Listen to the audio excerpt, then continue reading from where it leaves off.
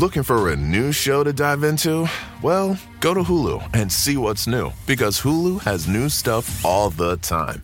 Like the full season of FX's epic limited series Shogun, FX's new international spy thriller The Veil, starring Emmy and Golden Globe winner Elizabeth Moss. And don't miss the all-new crime series Under the Bridge, inspired by shocking true events and starring Riley Keough and Lily Gladstone.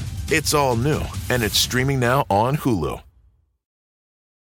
Spectrum One is a big deal. You get Spectrum Internet with the most reliable internet speeds, free advanced Wi-Fi for enhanced security and privacy, and a free Spectrum Mobile Unlimited line with nationwide 5G included, all while saving big. For the big speed, big reliability, and big savings you want, get Spectrum One. Just $49.99 a month for 12 months. Visit spectrum.com/big deal for full details. Offer subject to change. Valid for qualified residential customers only. Service not available in all areas. Restrictions apply. Hey everyone, first of all, we want to thank everybody who's voted for us so far for Best Comedy Podcast. For the Webby Awards, it really means the world to us. Cave Comedy Radio is a completely and totally grassroots operation. It's all DIY, and we're only here because of you guys. But we need to make one last big push in these final days. Voting closes Thursday, April 20th. So if you haven't voted for us already, you can go to our Twitter page at LP on the Left and follow a link from a pinned tweet to the Webby Award site. Thank you guys so much. And of course, Helgeen. There's no place to escape to. This is the last podcast. On the left. That's when the cannibalism started. What was that? That's so sad about Alex Jones breaking character, man. He just wants his kids. But weren't you guys shocked to find out he had the kids in the first place? No, he's fertile. Yeah. No, not had them. He had custody of the children since 2015. He's got another one on the way. He's a provider. He's a performer. He's a provider and a performer. I would say if you could take his kids away, you could definitely one day take my kids away. Yeah, if it's the same exact thing. I will say, though, same exact.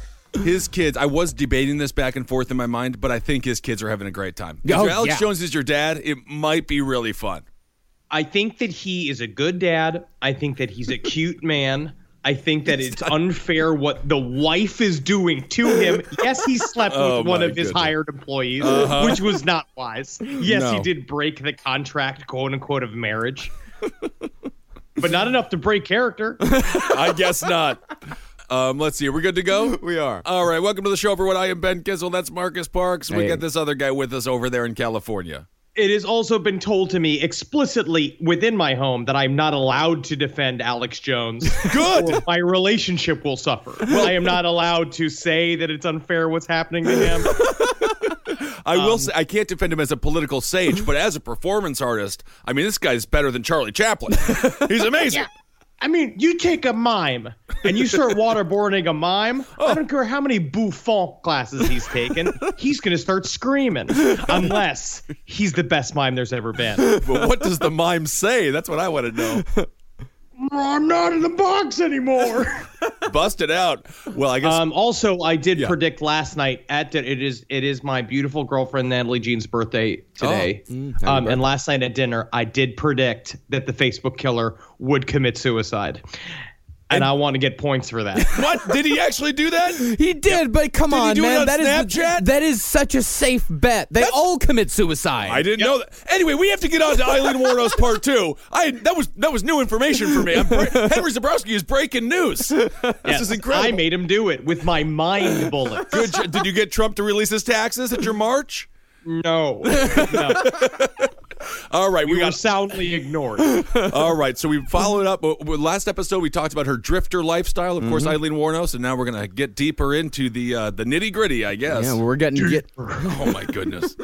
Yeah, we're going to get into the actual murders themselves. Now, when we last left Aileen, the drifter lifestyle had finally caught up to her. Her earning power as a prostitute had diminished along with her looks and her demeanor, and her girlfriend Ty was on her way out as well. And if Ty left, then the only person, not only who Aileen loved, but possibly the only person who ever truly loved Aileen would be gone forever. I think Ty let Lee know that very often. Yeah. I think that's how she kind of, they were tethered to each other, and it's a weird codependent thing. And Ty was just taking whatever money Aileen was bringing home. Well, I think we also have to take into account that we don't know for sure the lead singer of Foghat didn't fall in love with her. Aileen and the lead singer of Foghat could have been together forever.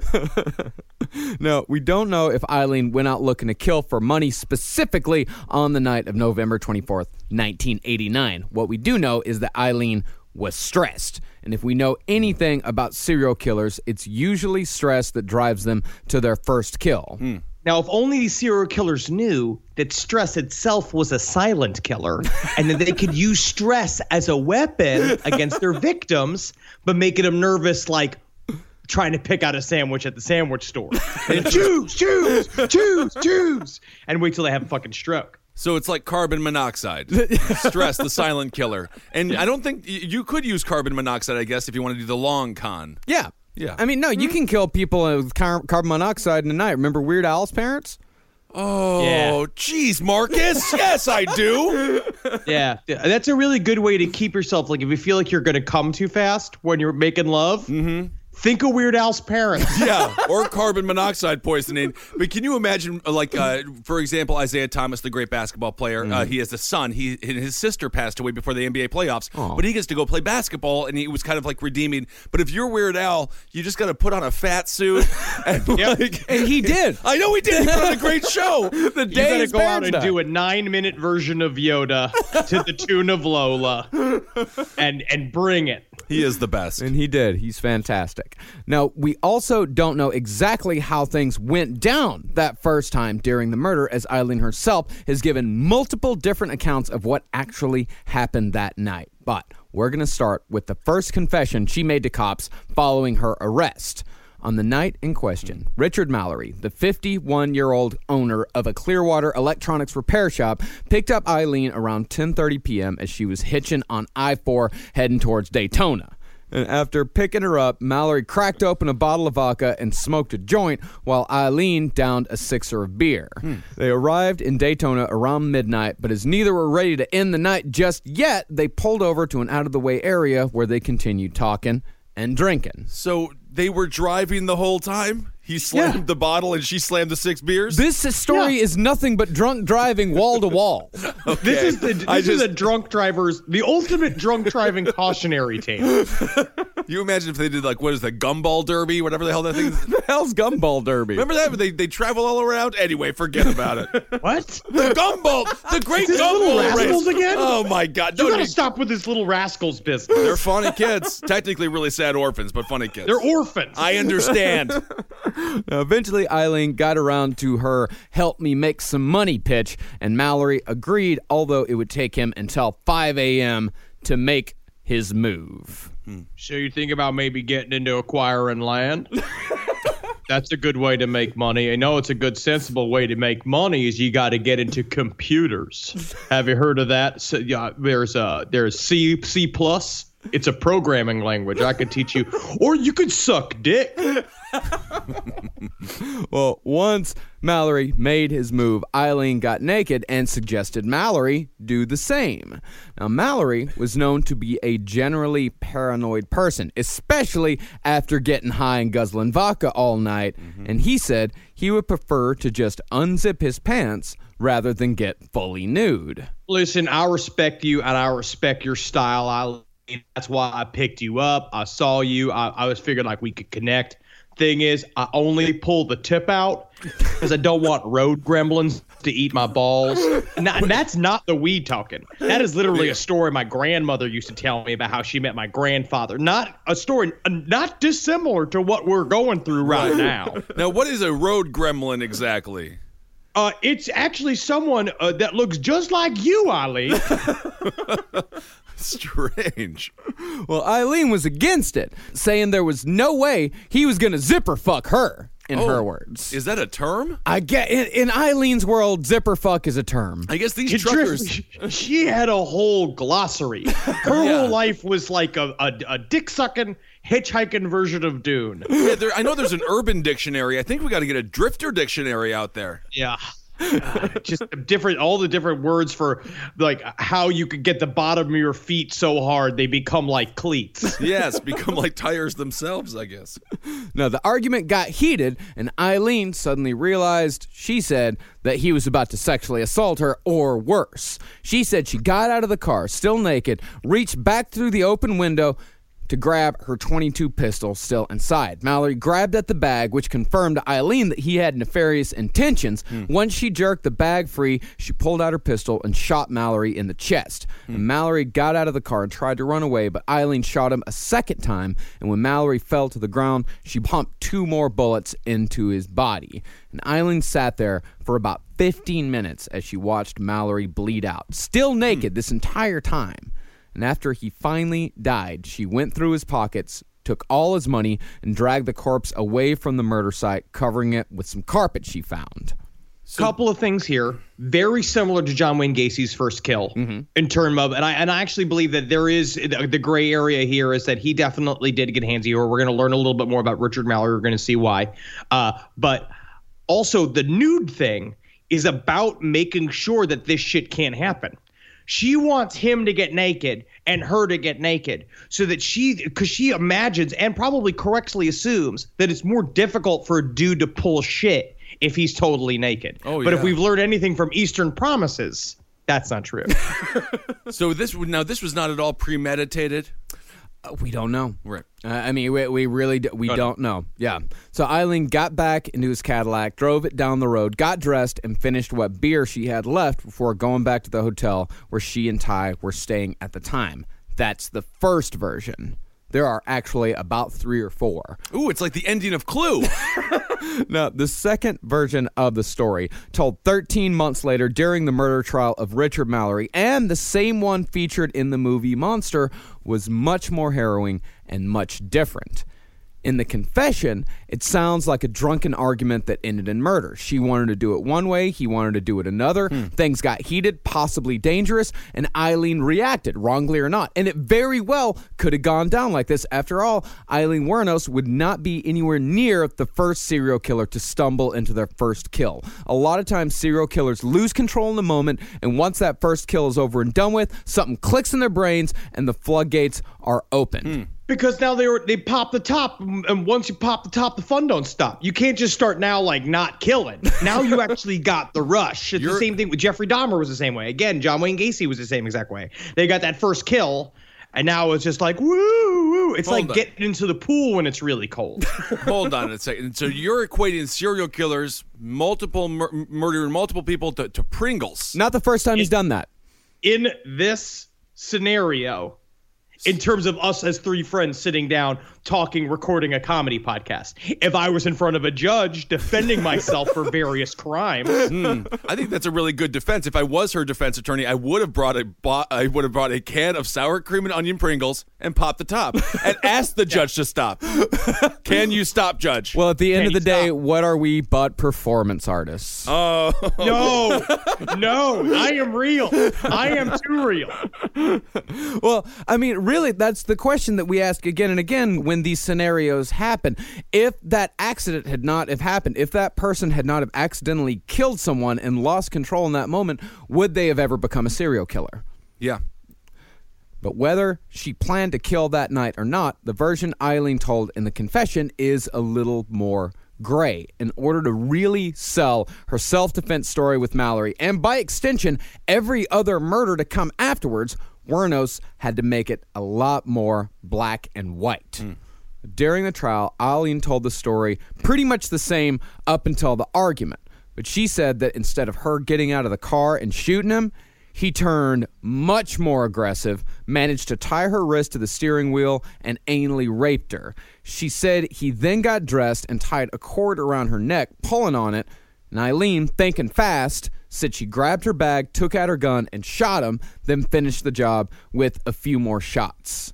And that's the version we see in Monster. That's the one in the movie Monster with Charlize Theron. Mm-hmm. That's the scene that shows us of Aileen Wuornos getting pushed over the edge that gives her the motivation to become a serial killer. Yeah, it kind of paints her in a very sympathetic light. Absolutely. It's a very intense origin story. It's this idea of it does completely pinion her against being like, I did what I had to do. Like I was defending myself, which is also the problem then is rationalizing in that way also is a very distinct symptom of being a psychopath. Right. Where nothing's your fault. And you wonder if John Candy's character in The Great Outdoors didn't finish the grizzle, if John Candy would have eaten himself to death. Right. Pop the top. Fun don't stop. Fun don't stop.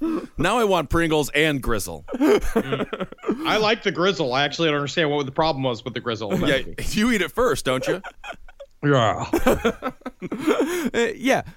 This makes for great motivation for a movie, and it makes for a very sympathetic character in Aileen Wuornos. But the evidence plus the testimony of Ty Moore points more towards the first scenario. First of all, the driver's side seat was covered with blood as if the victim had been sitting there when he was shot, and the trajectory of one of the bullets indicates that he was sitting down when the bullets were fired. And when Aileen showed up the day after the murder to the hotel room where she and Ty were staying, Ty remembered that Aileen had no marks or bruises whatsoever and had mentioned nothing about an attempted rape. And the reason why Ty remembered that day so well was because Aileen had mentioned the murder, flatly telling her, I killed a guy today. And Ty- yeah. Did he not Lego your ego? There's going to be a lot of food references in this episode. Yeah. Weird Al started it. Weird Al did this. It was also an eventful day because before Aileen told her about the murder, she had showed up with just enough cash to move into that new apartment they'd been eyeing. Ty showed up with enough cash? Aileen did. Aileen did, okay. Yeah. Yeah. So, I mean, when you talk about motivation, we don't really know if she went out there to kill that night. Right. But we do know that her and Ty had been looking at this new apartment to get out of the motel that they were staying in. And we also know that they had just gotten into that big fight over the Thanksgiving incident that we had mentioned on the last episode. With the Hungry Man meals. With the hungry woman meals. The hungry person meals. The people without food in their stomach meals. Now, it's important to note that Ty, more than anyone, is complicit in this case. Over the next year, Aileen would show up again and again with new cars she had, quote-unquote, borrowed from a friend, along with mysterious cash and various things that obviously belonged to other people. And Ty never questioned any of it and never went to the police. And Ty was not afraid of Aileen. They got into fights, and from what I can surmise, Ty gave just as good as she got. She was definitely not the wilting flower portrayed by Christina Ricci in Monster. Okay. No, she looked like Buzz from Home Alone. Well, he was actually not as bad as that movie made him out to be. Yeah, you're defending Buzz? A little bit. Why? Whoa, that is alternative history that I do not. I'm not going to be a part of this. No. I can't be a part of the alternative reasoning behind Buzz from Home Alone. No, if you're Kevin, toughen up. Play with Buzz. Go in the back. Revisionist history. That's the first sign of fascism. Bugs? Buzz love bugs. Kevin should have liked bugs. I mean, I'm not a bug guy. I was not a bug guy either. I would not have liked Buzz. But Kevin could have. I don't think tarantulas are cute. No, they're not cute. I do. I think you they're do wonderful. think that. Yeah. I'm a big spider guy. Well, yeah, you're a human cactus. Good point. No, the reality is that both Aileen and Ty were terrible people. Yeah. Aileen was a drifter who killed for money and power, and Ty reaped what little benefits were to be had while saying nothing to anyone about the murders. And they weren't terrible like in all the people in Seinfeld are terrible. No. They were truly both criminals. Yeah. Right. I mean, all the people of Seinfeld did end up in jail. They did, for laughing at the fat guy getting mugged. Yeah. I didn't like that ending very much. Nobody did. It was controversial. Okay. My sister is the best gift giver I've ever met of any person. It's Jackie Zabrowski. She shops all year thinking about her family and friends and puts little things aside for their birthdays and Christmases. I have no idea how she does it. I don't know how she do it. But guess what? She always wins Mother's Day, but not this year. I'm coming back. Ready to win Mother's Day and cement your reputation as the best gift giver in the family? I'm taking the crown. All right, give the moms in your life an Aura digital picture frame preloaded with decades of family photos. I mean this. We have the Aura frame up in my home. We absolutely love it. I can put photos on it very, very easily through the app. It's fun to do, and the memories keep cycling, and I get emotional. And we filled it with pictures of Carmi and Wendy, and that is not sad. That is celebratory. So you should try it. It's honestly a really good product. Right now, Aura has a great deal for Mother's Day. Listeners can save on the perfect gift by visiting auraframes.com to get $30 off, plus free shipping on their best-selling frame. That's auraframes.com. Use code LEFT at checkout to save. Terms and conditions apply. This podcast is brought to you by Squarespace. Finding work-life balance can be tough, but Squarespace gives you the tools to reach your goals and have time to celebrate. Squarespace is the all-in-one website platform for entrepreneurs to stand out and succeed online. With the new guided design system, Squarespace Blueprint, you can select from curated layout and styling options to create a personalized website optimized for every device. Get your website discovered fast with integrated, optimized SEO tools. Plus, make checkout easy for customers with easy-to-use payment tools. And with Squarespace AI, you can explain what your site is about, choose your tone, enter what you need, and get auto-generated text. And that helps you save time. I know I'm sitting on about 2 literal wheelbarrows filled with horse pics. Now, part of the issue is a lot of these pictures are getting stopped at customs because some of them do depict various world leaders in horse-like circumstances that seems to be pinging a lot of these custom agents' accounts. Now, so what I've done to do is so while I'm trying to work on hand smuggling these horse pics over various country borders, I then also have time, because Squarespace is doing all the other ad work for me, to go and work on my Killdozer at home. So thank you, Squarespace, for allowing me to diversify in the best way possible for this country. Head to squarespace.com for a free trial when you're ready to launch. Go to squarespace.com/left to save 10% off your first purchase of a website or domain. This show is sponsored by BetterHelp. It says here I have to talk about something I need to get off my chest, and I guess I can share it here. I eat mayonnaise for fun. It's a hobby of mine, and it's an addiction. And it's a daily weight on my life. How much I need whipped egg whites and oil crammed into my veins as soon as I wake up. And a lot of people carry around a lot of different stressors, big and small. Some people are presidents. Some people are soldiers. Some people have to eat mayonnaise, especially with hard-boiled eggs, which is what I eat for lunch.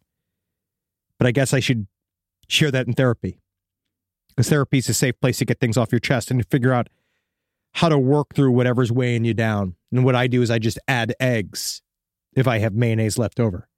I just continue to add the eggs. But if you're thinking of starting therapy, give BetterHelp a try. I hope they can help me. My God. I hope they can help me. Get it off your chest with BetterHelp. Visit betterhelp.com/lastpod today to get 10% off your first month. That's BetterHelp, HELP.com/lastpod. Now, as far as Mallory went, the murder victim, much has been made about his past. And it must be acknowledged that Mallory was by no means a saint, as was the argument that has been made in favor of Eileen's trial story. When Mallory was 19, he was arrested for sexual assault after breaking into a woman's house and groping her. He did 4 years in prison and was registered as a defective delinquent for another 10. So this guy really wasn't a good person. I mean, obviously, he was slamming vodka, getting stoned, and driving. I mean, yeah. But, yeah. No, he I was, mean, that's just him getting relaxed. That's not his problem. I see. Yeah, and we understand that this is extremely sensitive stuff here. But Mallory did undergo intensive therapy for his atrocious behavior and by all accounts seemed to overcome it after he did his time. He was a well-known John in his area of Florida, but the local prostitutes who regularly serviced him knew him by name, and none reported any abusive behavior by Mallory before or after he was murdered. In other words, it's complicated. It kind of like that Alec Baldwin, Meryl Streep movie, It's Complicated. It is like that. You're right. It is complicated. What do women want? I better ask Mel Gibson. What about Barb? What about Barb? Now, it is possible that the night Aileen Wuornos killed him, something snapped inside Richard Mallory, and he did indeed commit rape, which resulted in his death. But the evidence and the testimony of Ty point strongly in the other direction. And in fact, there is even a third version of that story told again by Aileen herself in a letter she wrote to Dawn. Here, once again, is Jackie Zabrowski as Aileen Wuornos. It was November 24th, 1989. 10:30 at night in the midst of a slight drizzle. Hitchhiking on I-4 heading towards Daytona, and in one set frame of mind, bent with revenge and set to kill. So Cadillac pulled over to give me a ride with Richard Mallory inside. Mixed drinks and pot were offered only for me to refuse and continue as planned in this pure hatred I've harbored for years. Yet he himself intensified that hatred when he mentioned along the way a dislike for various women, with a desire to kill as well his ex-wife and kid. So with that, the fire was fueled. So I tried to sway him off the road with sex, but much to my surprise, he wasn't interested. But once apart, that was it. He didn't have a chance to do a thing. The gun was pulled, and he was instantly shot numerous times. And so, as you can see with the truth being before you here, this was no self-defense. It seems how all this came about and into play was when I was lied through my skin of my teeth a good 57 times to self-defense throughout the confessions, yet I'm here to tell the world and all of you across the board into eternity that none were in self-defense, but rightfully convicted under the first degree. I mean, that is what you complain about when you're drinking vodka, getting stoned, and driving. You complain about your ex-wife and your kid. Yeah. What do you think? Does that seem the most accurate story to you? I mean, it's tough to tell, but these were the ones, I would assume the final story is the closest to the truth, because why would she have a reason to lie? Honestly, I think the confession is the closest to the truth. That one to me fits into the serial killer profile and fits into the evolution of a serial killer from beginning to end the best. And it fits into Aileen Wuornos, and it fits into her profile the most. I think there was some sort of confrontation with Richard Mallory, which resulted in her thinking that Richard Mallory was going to hurt her. Maybe he was, but there definitely was a confrontation that sparked something in her, which led to that first murder. It's the one that fits the best. So this Well, I bet you, to be honest, he said shitty shit. Yeah. He said something bad. We're in the car. They're getting mad. They got into an argument for a reason. He's sitting there talking shit. And I don't think Mallory was a good dude either. No. Like, I don't think necessarily comes down to it. But I don't know if she had it in mind to kill specifically that night. It seemed like it was just something kind of set off, and then once it again, I'm not going to do the Pringles thing again. That's good. That's good. But that would make sense if he was talking trash about ladies and stuff like that. Yeah. And, Or she went out there that night to kill so she could get money for a new apartment because Ty was leaving her. The Aileen Wuornos case, I mean, there's no easy answers in this one. Right. This is among the most complicated cases that we've ever covered on the show.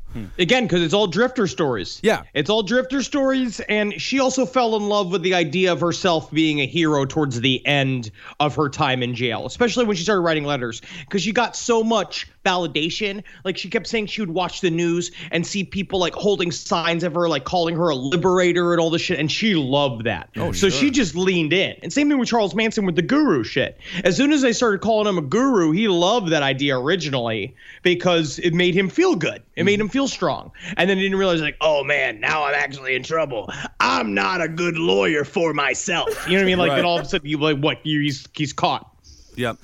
Now, regardless of what really happened that night, it was only the beginning of Aileen Wuornos' killing spree. It would take another 6 months before Aileen would strike again, but this falls right in line with serial killer behavior. Most serial killers wait a while between the first and second kill as the rush they feel sustains them for a while. There might even be a little bit of remorse, or at the very least, fear that they might be caught.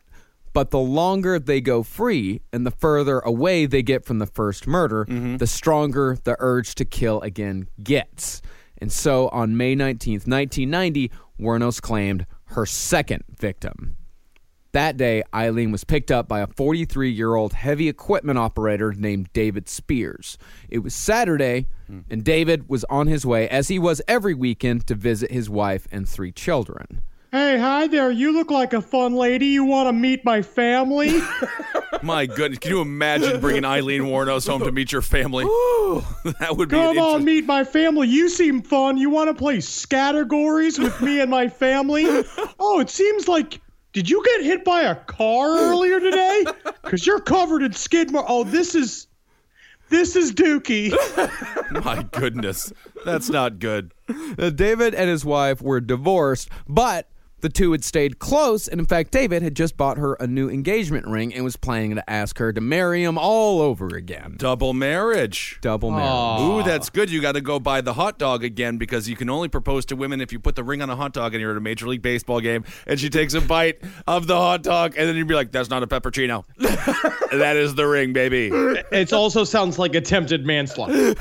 Well, don't want to show my hand, but that is how I intend to present the ring. No, this weekend in particular was special, as it was also David Spears' daughter's 23rd birthday, and David was carrying a big wad of cash with him as a present, but he would never make it to the party. For that Saturday, he decided to pick up Aileen Wuornos first. This is 1990. When I think about drifters, I think 60s, 70s, maybe a little early 80s. 1990, we knew that picking up a hitchhiker wasn't the best idea. Well, that was one of the reasons why later on police figured out that it was a woman, because nobody picked up hitchhikers anymore. So police figured that if these guys were picking up someone off of the side of the road, then it was probably someone that looked non-threatening. They're not picking me up. That's all I know. 6'7" guy thumbing. No way. And I will say this, in 1990s, it's difficult to hitchhike, but never mind now when you have apps like Divorced Dad Birthday Present Seekers, where it's just like you can just follow that app and just see where divorced dads are carrying big wads of cash to somehow placate their suffering family with cash as gifts. Yeah, and then you go and rob them. Yeah, and the guy's just like, why did I download this? What would possibly be the good outcome of me downloading this ridiculous app? Now, Aileen said in her confession that Spears had picked her up where Route 2 intersects with I-4, which was only about a 30-minute drive from where he was supposed to show up at 2 p.m. that day. Now, David was known to be, if anything else, predictable. It was far outside his character to just not show up without at least calling, and it was even further out of his character to pick up a roadside prostitute just a few miles away from where he was supposed to meet his newly reconciled wife for his daughter's birthday. Right. Yeah, it just seems like really spur of the moment. Sort of like that movie Eat, Pray, Love. And maybe this was him getting his groove back. Yeah, this is his going to Budapest moment. Picking up a drifter. He's just finally just getting out there. Just like, maybe I just do what fucking David wants to do today. Yeah. I'm always doing what my quote unquote divorced wife wants to do, and my quote unquote daughter for her quote unquote birthday wants me to do. I've already now this eaten. is David's day. I've already eaten. I've already prayed. I guess I gotta love. And I don't. Maybe it wasn't. But seriously, was this an act of being a good Samaritan? I mean, most of the, and that's kind of the that's the conceit I think a lot of people have regarding these victims, is that most, if not all, were just good Samaritans. Because it is strange to me, but I mean, they didn't have to pick her up. It's sort of like it was just.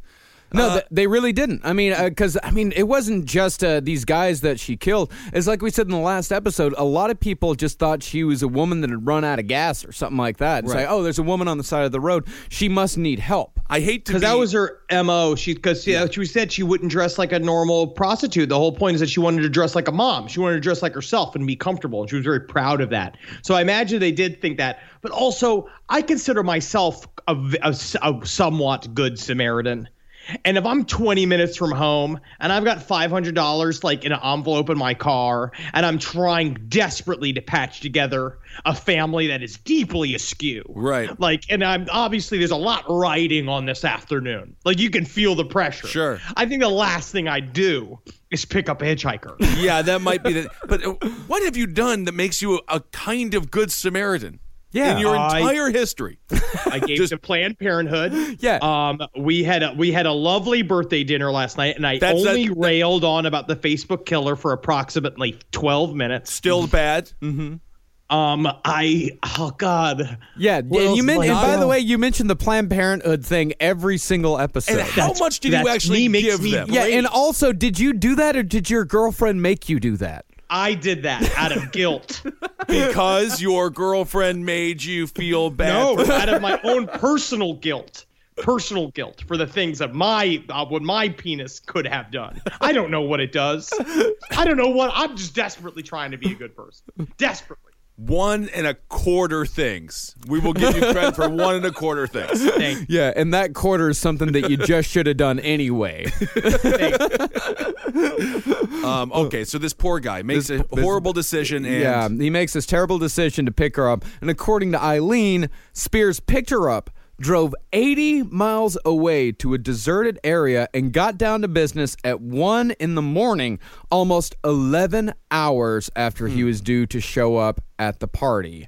Wuornos said they got drunk in the cab of the truck, got naked, and were fooling around when Spears suggested they get into the bed of the truck to stretch out a bit. And when they got there, Wuornos said Spears got violent, and when Wuornos noticed a lead pipe, she hopped out, got her gun, and shot Spears to death. And by her own count, Wuornos shot him 3 times. But when police found him, they discovered it was more like 6. Aileen left him naked on the side of the road and made off with the $500 meant for David's daughter. But that is one of the strange things about the murder of David Spears. First, why was he naked if he did not have sex with her? Wuornos didn't strip any of the other victims and had no real reason to. Second, an empty condom wrapper was found in David's truck. Maybe he was going to blow up the condom and make it a balloon.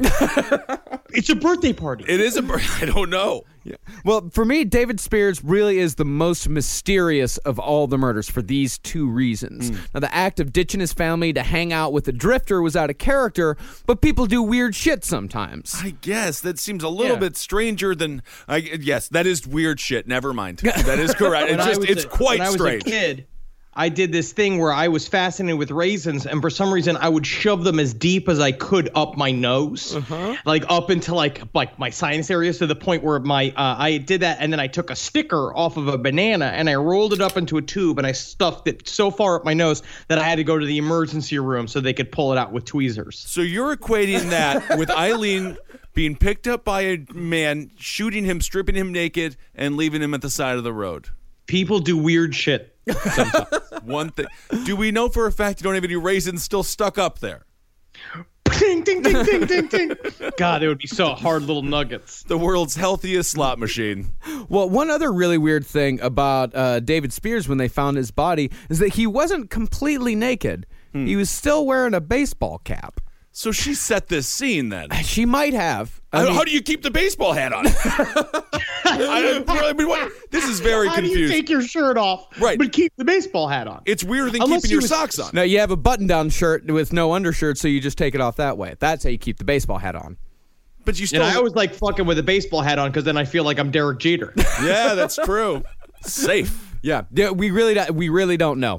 This one is real. This David Spears is very strange, and it seems somewhat askew from all the rest of them. Yeah, and of course, extremely sad. We all know that. Of course, we're just trying to bring some levity to this horrible story. Yeah, of course. Yeah, not that we have to clarify this. Episode, what is this? Episode 300 or something? This is 267. Yes. They know by now. Just so you know, we're trying to bring levity to these sad stories. So 2 weeks after Aileen killed David Spears, she would take the murder count up to 3 with the murder of Charles Carskadon, a 40-year-old laborer on his way to pick up his fiancée so they could head back to Missouri, where he'd just been hired as a punch press operator. Now, for some reason, he decided to pick up Aileen Wuornos first. Aileen shot him, she said, in the back seat of his Cadillac. Afterwards, she searched the car and found a .45 pistol, which she said proved he was planning to kill her.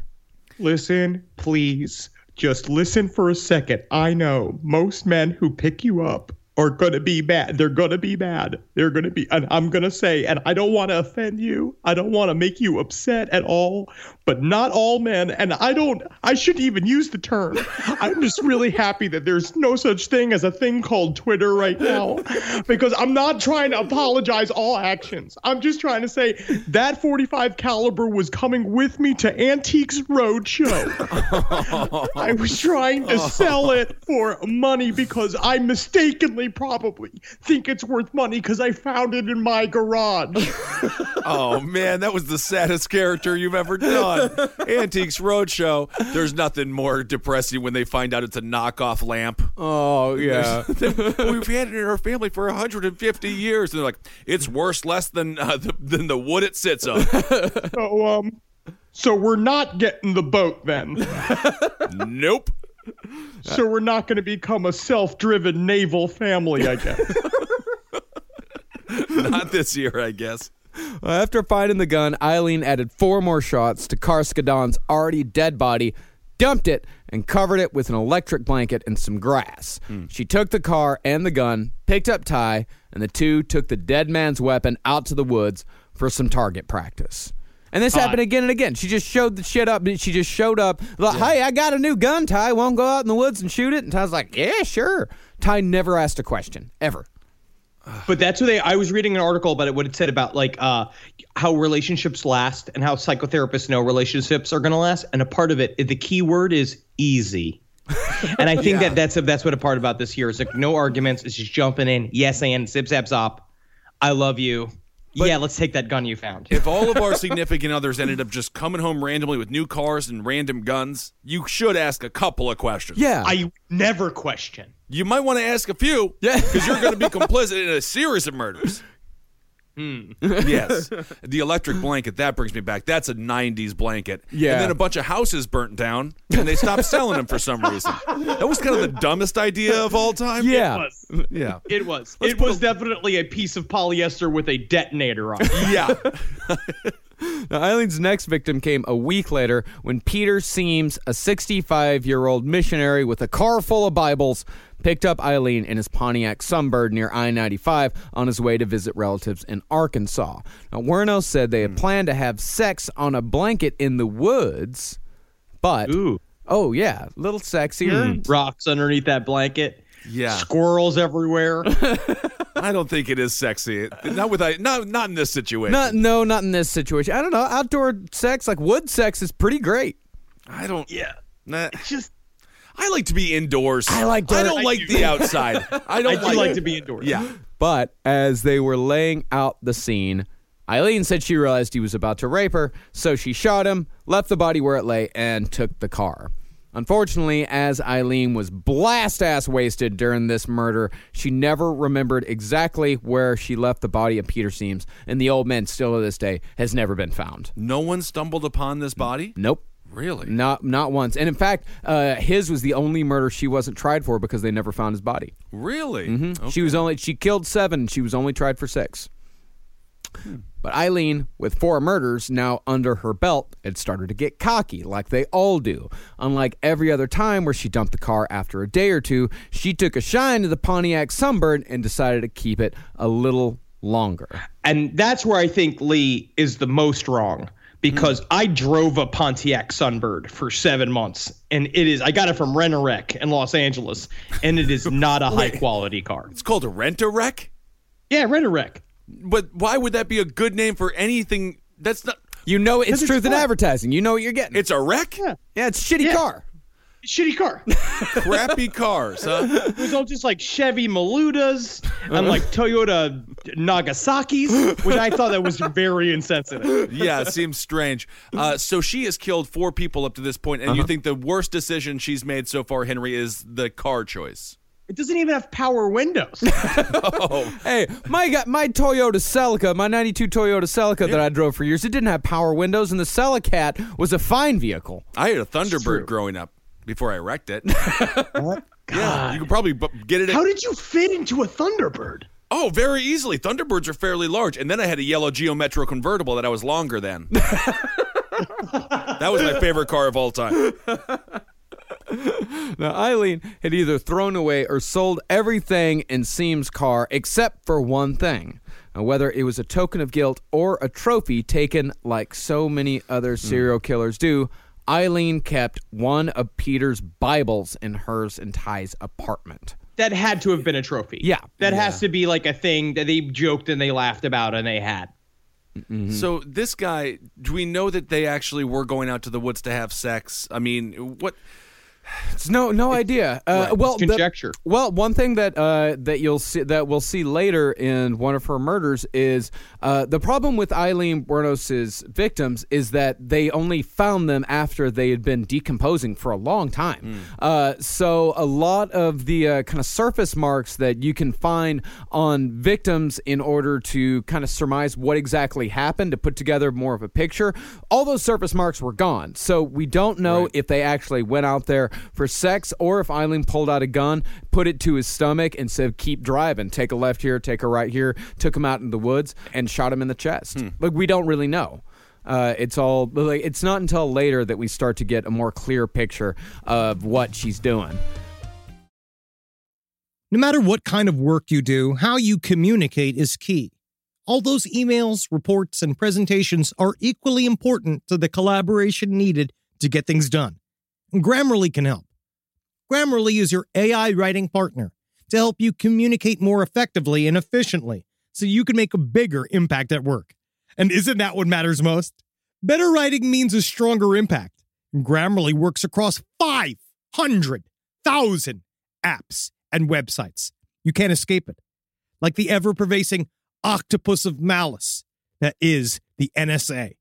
Grammarly is watching your every move, making sure that you're doing it right. Data privacy and security are woven into the foundation of Grammarly, into the very essence of its nature. Grammarly is a secure AI writing partner, and it helps your team make their point and move faster, because that's the key there.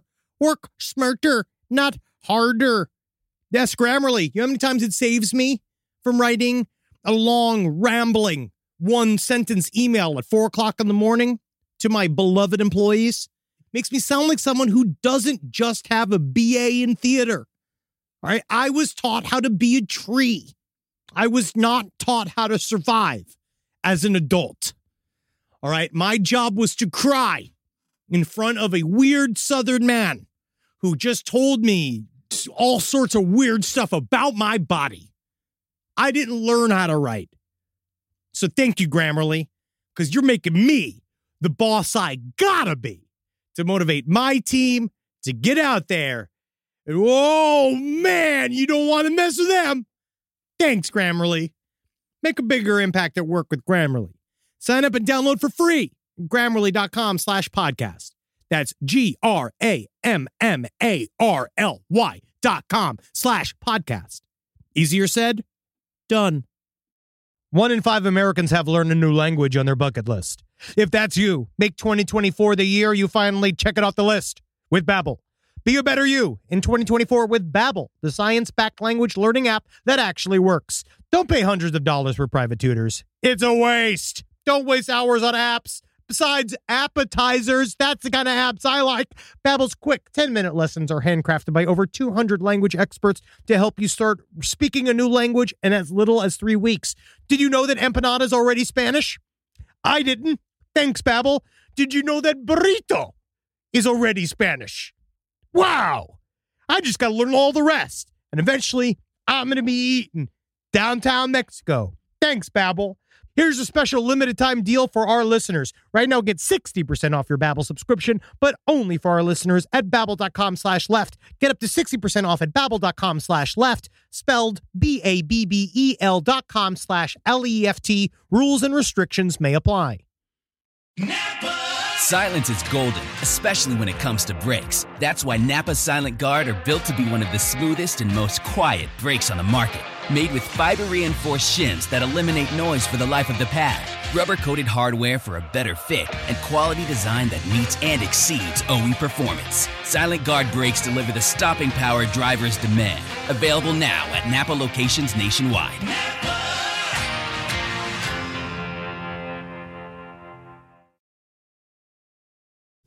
About a month later, on the 4th of July, Aileen and Ty were out having a good drunken joyride in Peter's Sunbird when Ty suddenly lost control of the car and crashed it into a ditch near a row of houses. Now, people, of course, came out to help, but Aileen and Ty, after begging them not to call the cops, ran off before anyone could get their names. But they did see their faces, and when the car was quickly traced back to Seams, a sketch was drawn up and sent out. Now, they were very distinct-looking people. Yes. Oh, yeah. Oh, very distinct. Right. Yeah, you're not going to confuse Aileen Wuornos for anyone else. Now, at this point, none of these 4 murders were connected, as they had all been done in different jurisdictions, and nobody had noticed yet the pattern of middle-aged men showing up shot off highways around Florida. And that was going to be an interesting thing later on during her trial when you realize, like, a part of she had to be shipped from county to county to county to face trial in different parts of the state. Mm-hmm. It was very expensive to try her. Yeah. And it was also very difficult to put together a investigation because of the problems of communicating between different fucking counties, as we've heard again and again. Yeah. Well, this is also 1990, so the counties aren't. They did actually end up using some of the databases when they really started to get a picture. They did start using some of the interstate databases that now I believe prevent serial killers from getting the body counts that they used to get. It is amazing how quickly technology has changed. It's amazing. In 1990, you could still get away with this kind of stuff for long periods of time. Yeah, I mean the reason why people ask why aren't there as many serial killers now as there were back then is because you can't do it. The prevention techniques have actually gotten quite sophisticated, and they've gotten quite good. Actually, I'd say law enforcement did a very good job of keeping serial killing from getting out of hand like it once did.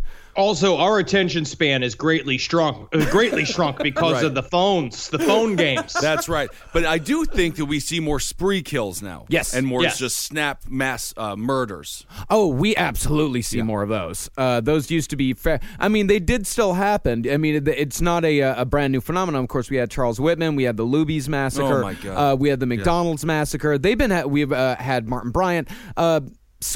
Mass shootings have been happening for a very long time. It's just now they're happening with more and more frequency. If you want to hear about the victims, if you want to hear about the victims of the Whitman shooting in Texas, The Tower is an amazing documentary. Oh, I've never seen that. And it focuses on the victims, and it makes you cry. Mm-hmm. I cried and I cried, but it is phenomenal. So check out Tower on Netflix. And wait till how many more streamed live murders we're going to have. Oh, my God. We're going to have a lot more. We already saw the 2 reporters that died, or the cameraman and the reporter that passed away with the shooting. Now, this guy, I mean, it's so ridiculous. Facebook has to fix that, but that's a whole other conversation. Yeah, Facebook Live is really backfiring, isn't it? Yeah, it's not really good. It's kind of fun to watch the mistake they made. It is interesting to see it unravel in real time. Mm-hmm. But even though these jurisdictions weren't talking to each other just yet, most of these jurisdictions had come up with the theory that it was probably a woman who was the perpetrator. Like I said earlier, one of the investigators, a Captain Steve Benniger. Ooh. I like him. What, Steve, you like Steve Benniger? Yeah, he has breakfast for every meal. He sounds like the kind of guy who's just like, if it don't have syrup on it, I don't like to eat it.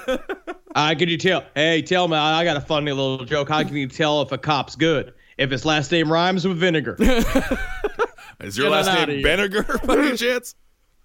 Benniger, he reasoned that the murders were probably done by strangers picked up from the road. Because, as we said before, serial killers are the hardest perpetrators to catch because most murders are solved within the first 48 hours or so, and the vast majority of the time, it is a perpetrator that the victim knows. Serial killings are totally random, and everything in this scenario pointed towards some sort of a drifter murder. Right. But nobody picked up hitchhikers anymore. This is 1990. This is after Henry Lee Lucas. This is after Charles Manson. This is after all of these hitchhiking serial killers had their reigns of terror across the country. So Benniger theorized that it was probably a woman posing as a motorist in distress or something like that. It was probably committing the murders. She is old school for the 1990s. She's like someone with an AOL account. What are they hiding? Yes. Can you trust them? I don't think so.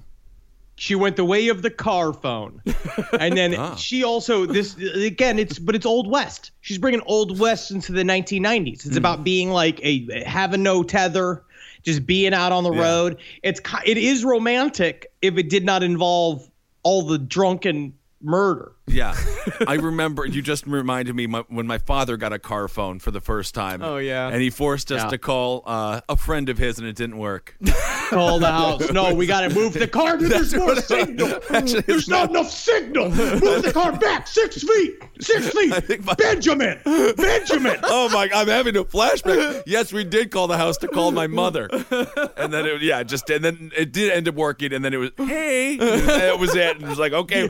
I said, guess where we're calling from? And that's a car phone. That's a car phone. Good work there, Benjamin. And one day you work hard enough, you can afford to have a gigantic 2,000-pound phone with a steering wheel like I got. Yeah, about $1,500 for it. So when 2 women were seen running away from the scene of an accident involving the car of a missing man, the female theory was given a little more credence. But in the end, the thing that would help to take down Wuornos more than anything from this scene would be the bloody palm print she left behind on the Pontiac Sunbird. But before that could happen, she would kill 3 more times. At the end of July, Aileen killed a 50-year-old sausage salesman named Tony Barres. Oh, he's a sausage salesman? Yeah. Yeah, listen, you don't got to kill me. We're sitting on close to $2 million worth of premium sausage. Lee, listen to me. You seem like a reasonable girl. I ain't got nothing. 90 pounds of the finest bratwurst. Oh, you got to have it. Snap to the bite. It's just wonderful, filled with... You don't want to know how it's made, though. That's kind of that's a classic joke. Troy's sausage truck would be found the next day, but his body would not be found for another month. You can't go killing the sausage salesman. He's got a whole town to feed. This is making me upset. I'm not happy with what's happened. I haven't been happy with the whole, with any of the murders, but now we have sausage involved. I knew the sausage would touch your heart. Yeah, let's just come on. I mean, what's the guy doing with his life other than giving you good, high-quality, 100% pure beef sausage? And, for Little League games or random picnics? Tubed beef next to sliced bread is one of the most important inventions of humankind. This is like killing a rocket scientist of American society. And you know what? Sausage never killed anyone other than the diabetes, the heart disease, and things like that. Sausage has killed Chris Farley, hundreds of John Candy. Yeah, millions. Yeah, well, but if you think about they died eating sausage, it's okay.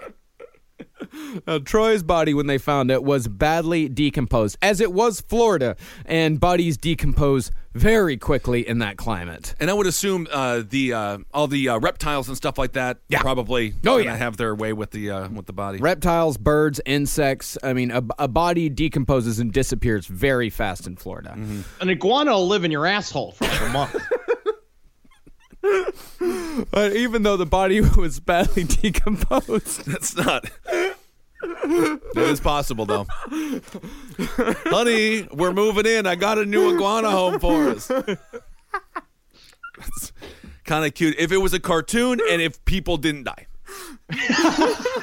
So, that is the truth on that. Very true. Now, the identification was made, but through his wedding ring, which new forensic expert Corinne made sure to point out to me was a miserable way to identify a body, as wedding rings aren't very unique. And what does quote-unquote forensic expert Corinne sound like? It is an absolutely miserable way to identify a body, as wedding rings aren't very unique. Definitely real. No way a potted plant in your office. No way. Now, the next murder came on September 11th, 1990. This time, the victim was Dick Humphreys, a former police chief who found a second career as a child abuse investigator. His body was found the next day by a couple of kids behind some deserted housing developments. He was slumped over in a field, fully dressed, with his pockets turned out and 7 bullets in his body. Jeez. But this time, Aileen would take it a step further. Instead of just torso shots, as she had done with every other murder, Aileen would deliver the killing blow to Dick Humphreys, execution style, shooting him in the back of the head. This is a clear example of serial killer escalation. She likes it now. And these obviously, and I think it's got a lot to do with him being a cop and him coming out there. I was like, I'm certain that she felt a massive bitterness towards police. And the idea of you got this guy in the car and then you're just like, fuck it, we're going for a ride. I'm gonna get one off on you. But this guy was trying to help kids, right? Yeah, I mean, he was the exact. I mean, people like him and Peter Seams, these guys fit the profile, not of a violent rapist, but of a guy who would go out of his way to help out a stranded woman on the side of the road. I mean, I'm not to victim blame, a guy who's stupid enough to do it. Like, it comes down to you just don't do this shit. That's why you don't do this shit. Yeah, but if you're a good Samaritan, if you are a Bible salesman, if you are, if that is one of God's duties to help the people who are in need. And then, of course, if you're a sausage salesman, you want to get that product out to as many people as possible. It's true. It's one person at a time. It's grassroots. It's grassroots. Yeah. But yeah, I mean, these guys were good Samaritans, and she took advantage of that. And she not only took advantage of that, but through her explanation of why she killed, she slandered their name as well by branding them rapists and possible murderers. And also with Dick, on the right side of his stomach was a circular bruise in the shape of a gun barrel, suggesting that Aileen had held it there for quite a while, which to me sounds a hell of a lot more like robbery than self-defense. So she straight up said she was in the quote unquote robbing biz. Yeah. This is about making money now. It's a boat, and it's interesting because there's certain killers that did that too. Like Richard Ramirez he obviously had a sexual nature to the murderers, of course, but also he robbed the whole house. Where it's like that's where the intentions are. It's almost like she looked at it was kind of like her job too. Yeah, it was the only way she made money. You get the feeling the Dracul of Sacramento would have loved the sausage. Just drop the sausage. Do I have to get rid of it? I can't stop thinking of an entire just truckload of sausage. What are you pulling? Tubes and tubes of blood? That's funny you should say that because I don't have enough blood. Well, here's your sausage. Thank you.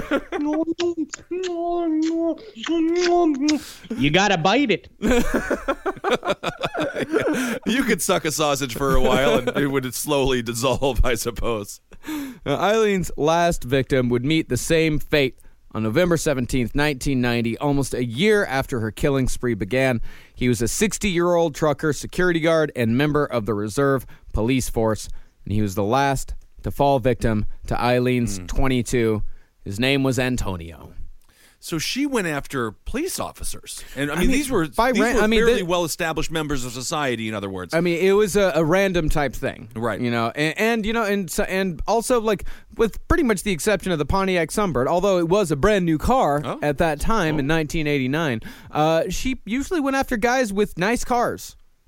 And now, so when she shot the guy in the back of the head, that's what makes her the first female serial killer who acted like a male, right? Because she escalated from the chest to the head. Well, that's the funny thing is that most female killers, when women shoot other people in murder, they aim for the chest and most likely the heart. A lot of times, and men tend to go for the head.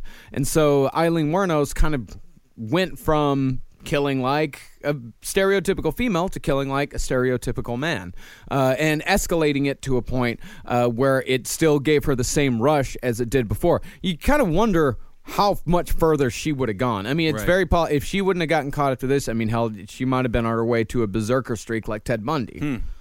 She definitely would have probably carved up faces a little bit more. I think she was starting to get into the idea of desecrating the bodies and shit like that. But she didn't have the same pull that like Ted Bundy had, where they wanted to like literally like suck on the corpses and shit like that. Right. Well, women serial killers don't really kill for sexual pleasure.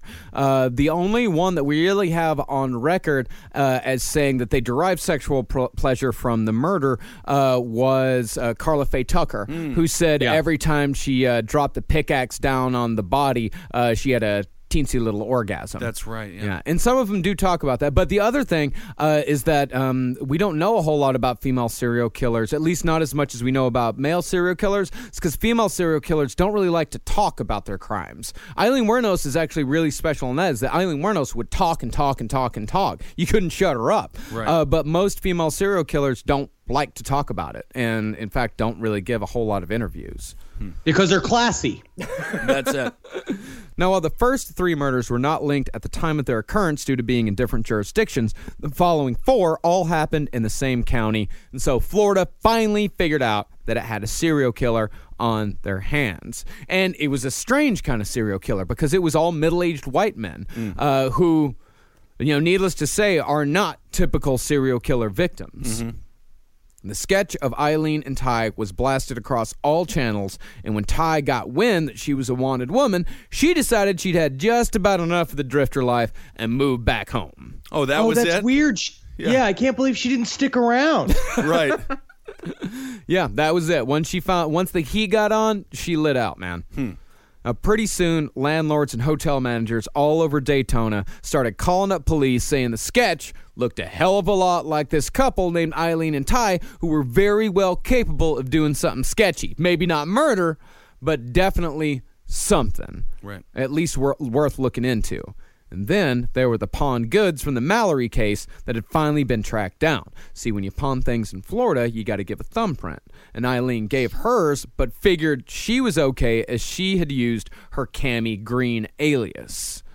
But when they added that thumbprint to the palm print on the Pontiac, which turned up the alias Lori Grody, police started closing in on the woman who was known to use all of these names, Aileen Carol Wuornos. And that's where the interstate communication came in, is that they started looking at all these names popping up and they started seeing all of these mugshots coming together. They were finally able to put it all together to think that, hey, this Aileen Wuornos character, there's definitely something to her, because a weapons charge had also showed up on the Cami Green alias. So it was all coming together. And if you're just brave enough, if you go up to the various gigantic jugs of trucker piss that are left on the sides of the roads, and this is if you're brave enough, and you open them up and you stick your hands in there, a lot of times truckers will leave little messages in there to tell you road secrets that only they know. Well, what could be the road secret? I don't know. You have to be brave enough to go in to go in there with your hands and really feel around in the bottom of it. That's a good idea. I do love that the police are just like, pawn shops are gone. People who go to pawn shops are criminals. Let's just get their thumbprint. Yeah, that's sort pretty of much they understood because it works like this. Yeah. This shit pops up all the time. Yeah, well, they get results. Yeah. Or future musicians who live in Williamsburg, Brooklyn. Now, on January 5th, 2 undercover police officers going under the names Bucket and Drums. Wait, what? Bucket and Drums. These are undercover police officers? Those were their undercover names. So this was just like, what do like poor idiots who do a lot of drugs, like what's their names? Bucket. and then Drums. Okay, what if I just go as... Is it bad to just go as a sonograph? Or can I go... Can we just call you Drums? That's simpler. Bucket and Drums hit the streets posing as drug dealers down from Georgia on vacation in Daytona Beach. When are drug dealers on vacation? Yeah, their whole life is a vacation. No way. That's a very stressful life. Even drug dealers need a vacation every once in a while. You heard it here first, They need folks. a vacation from their problems. Yeah, I guess so. Bucket and Drums found Aileen at the Port Orange pub and followed her to a biker bar called The Last Resort. And there, Aileen drank until she passed out in a chair in the bar's outside area, and both the bartender and the cops left her sleeping there until the next morning. But when the sun came up, the cops arrested Aileen for an outstanding warrant on one of her aliases. And after her arrest, The Last Resort hung a portrait of Aileen with the inscription, "Here lied Aileen Lee Wuornos on her last night of freedom, January 9th, 1991. So they didn't wake her up so they could put this stupid sign up? Yes. No, they put the sign up like years later. Oh, I see. They weren't painting. They painted a portrait of her. How bad is this dive bar that this is their claim to fame? You have to, if you rewatch Selling of a Serial Killer, which is the documentary, one of the first documentaries about Aileen Wuornos, it goes into The Last Resort, which is if you just want a snapshot of Florida and what Florida is like, watch this thing. You roll into this biker bar. It is all open shacks. It's like a shack with several compartments. They're playing Garth Brooks' I've Got Friends in Low Places. Oh. It's not a bit. It's like they are singing and into it. It sounds like when the documentary crew walks in, you hear like that Yeah. And like everybody stares. It's just bikers. Then the biggest man in the world the documentary. It's the guy, the documentarian goes up to the bartender. They walk up to the thing. Who's this huge guy? He's wearing an alligator skin hat. Huge man who's just like, nah, I don't know much about Aileen because she came in here just every once in a while. You got to talk to the human bomb. He's performing tomorrow. Cuts to the next day where the human bomb is performing, which is just a man laying on a pile of what I can assume is low-grade dynamite. That just explodes him. And then they try to talk with Aileen. He's like, I can't talk right now. I'm winded. He's like, I gotta go walk this off. I gotta go walk this off. That is the entertainment for the night, is the human bomb. It is an amazing documentary. That is incredible. But let's not defame the good name of Garth Brooks. Oh, of course not. I mean, Garth Brooks is very talented. Yeah, rodeo. Garth Brooks is a terrible man. He's another one of those who's beaten everybody he's around. No, he hasn't. I don't mean to slander, but I've heard that. Garth Brooks. No, you're slandering right now. You are slandering. You guys are doing the same thing you did to Kelsey Grammer. I always have to come to the defense of people. No, I'm with you on this one. Don't fuck with Garth Brooks, all right? Oh, I love Garth Brooks. You can say anything you like about Chris Gaines, but don't bring Garth Brooks into this. I don't even know if Chris Gaines was Garth Brooks. I'm not sure. Look at Garth Brooks, and you do WW, and then you hit W. In Google searches, it says wife beater. No, that's just because idiots like you put it in there. No, it does not. And he's married to the very famous country musician as well. They've been together for many, many years. I forget her name now. I can't remember. She's either. He lied to us about being Chris Gaines. No, he was trying to reinvent himself because he's a creative performance artist. Oh, I hate this term. And he doesn't necessarily dress appropriately for weddings, but he's got a good heart. He's also extremely wealthy. Yeah. These are my dress jeans. This is my nice hat. Oh. Yeah, I mean, you're making fun of it right now, but that's the reality. That's true. Yeah, that's reality. That is how it goes. When we I go have to- them too. Yeah, I have the same thing. We're going to play this when we go down to Texas, Henry. Yeah. You're going to have some Please, explaining please. to do, my friend. I am going to be duded up in Texas. You'll see. And I'm going to line step my way into the hearts of Texans across that great, big, beautiful state. All right. I'm sorry. It's line dancing, and no one's done that since 1994. That's the only kind of You'll dances see. I can do. I don't like to make the box, though. It's very difficult. Anyway, all right. Let's get back. Well, back to speaking of the portrait that was made of Aileen Wuornos years later, someone tried to replace the portrait. It was a painted picture, which was definitely a gussied up version of Aileen. They tried to replace it with a more unflattering picture of her clip from the paper. The artist naturally objected, saying they had painted Aileen prettier on purpose because, as the artist said, quote, everybody deserves a break. That's kind of sweet, actually, even though is she's kinda a sweet. terrible person. It is kind of sweet, but it's also a very biker thing to do. Yeah. Yes. Now, Ty was found in Pittston, Pennsylvania, just a day after Eileen's arrest, and police put the screws to her as soon as they could. And Ty, trying to draw attention away from the fact that she very well could have prevented all but one of these murders, offered to trick Aileen into giving a confession in exchange for immunity. And after a series of jailhouse conversations monitored by the police were held over a few days, Aileen finally came clean about the murders, either in order to protect Ty from prosecution or just to get the whole damn thing over with. And that's the funny thing about these conversations. See, Monster made it out to look like Aileen was a sort of hero for keeping Ty out of it. And the other documentaries make Ty to look like the biggest turncoat since Judas. But the reality is, again, you're dealing with two terrible people here. Aileen, They're both gross. They're both Yeah. gross. Aileen, again, was a drifter serial killer. And Ty, again, was the one who let her do it. Either because she loved her despite her actions or because she just didn't care. And speaking of movies, within 2 weeks of Eileen's arrest, her attorney, the investigators involved in the hunt, Ty, and even Aileen herself had sold the rights to their stories. And to give Now, this is where things get fucked up. Yeah. Like, I don't This is believe that where- she deserves...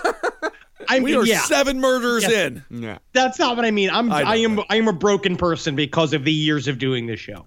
But when it comes to Aileen, like, I don't think that she deserves whatever she got. But this is a thing that shows you, like, how quickly you are surrounded by sharks and how, like, and she, like, because her story was worth a lot of money. Yeah. like immediately, because the first female serial killer, boom, that's it. That's your hook right there. So she is not that bright and also trying to save her own ass.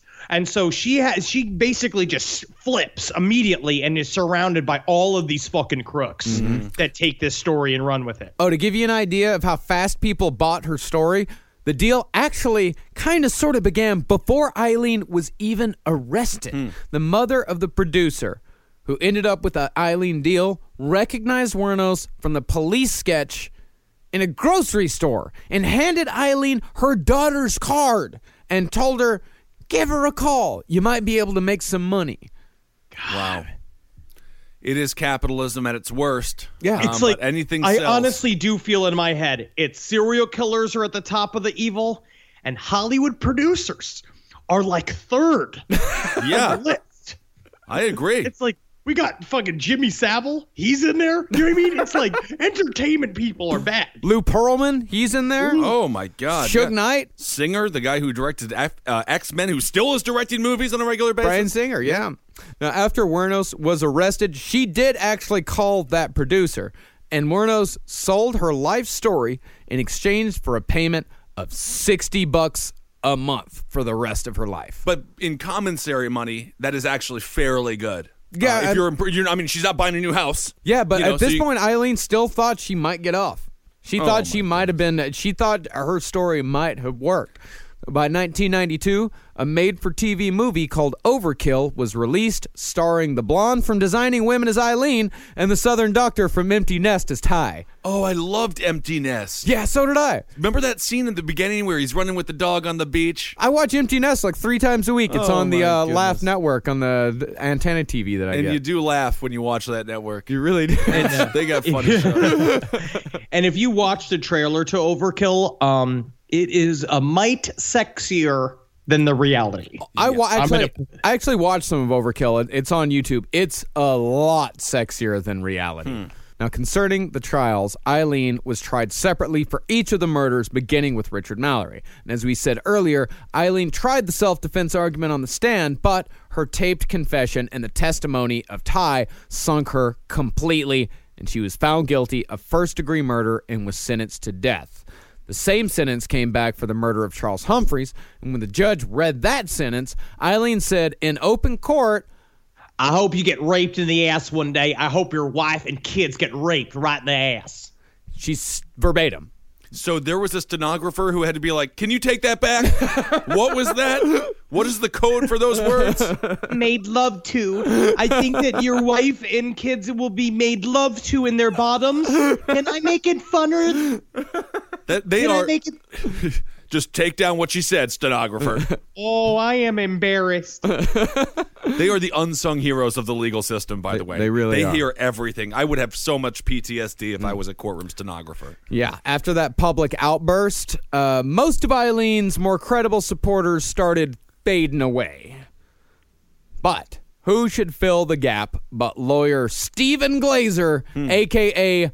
Dr. Legal, as he called himself on his TV commercials. This dude is he is fucking Steve Brule.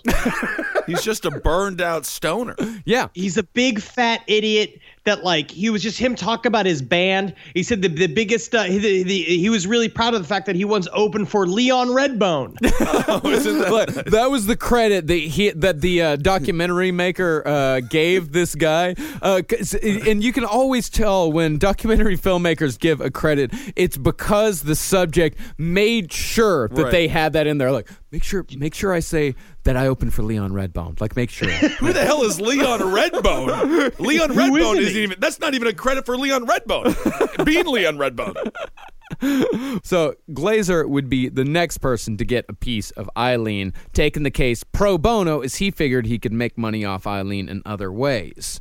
He teamed up with a born-again Christian and horse breeder named Arlene Prale, who had shown up during the first trial. Now, she said that she saw a picture of Aileen Wuornos, and God told her that she needed to save her, and a part of it was that I looked at her eyes, and her eyes told me she was a innocent woman, a beautiful soul. And what do we know about Aileen Wuornos' eyes? They're black. Black as a doll's eyes. Rolling back. Sure, this is how you rolled it. 10 men win. 1 man went out.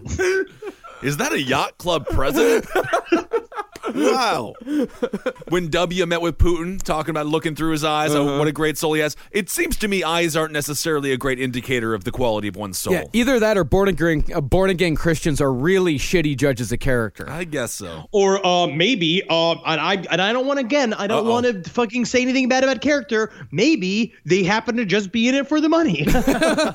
Might be. That's possible. Yeah, and on the other side of Arlene Prale, Aileen said that Jesus told her that a Christian woman would write her a letter. And a couple days later, Aileen got a letter from Arlene, and so a friendship was formed. In fact, during that first trial, Aileen thought she was going to be exonerated for not just the Richard Mallory murder, but for all 7.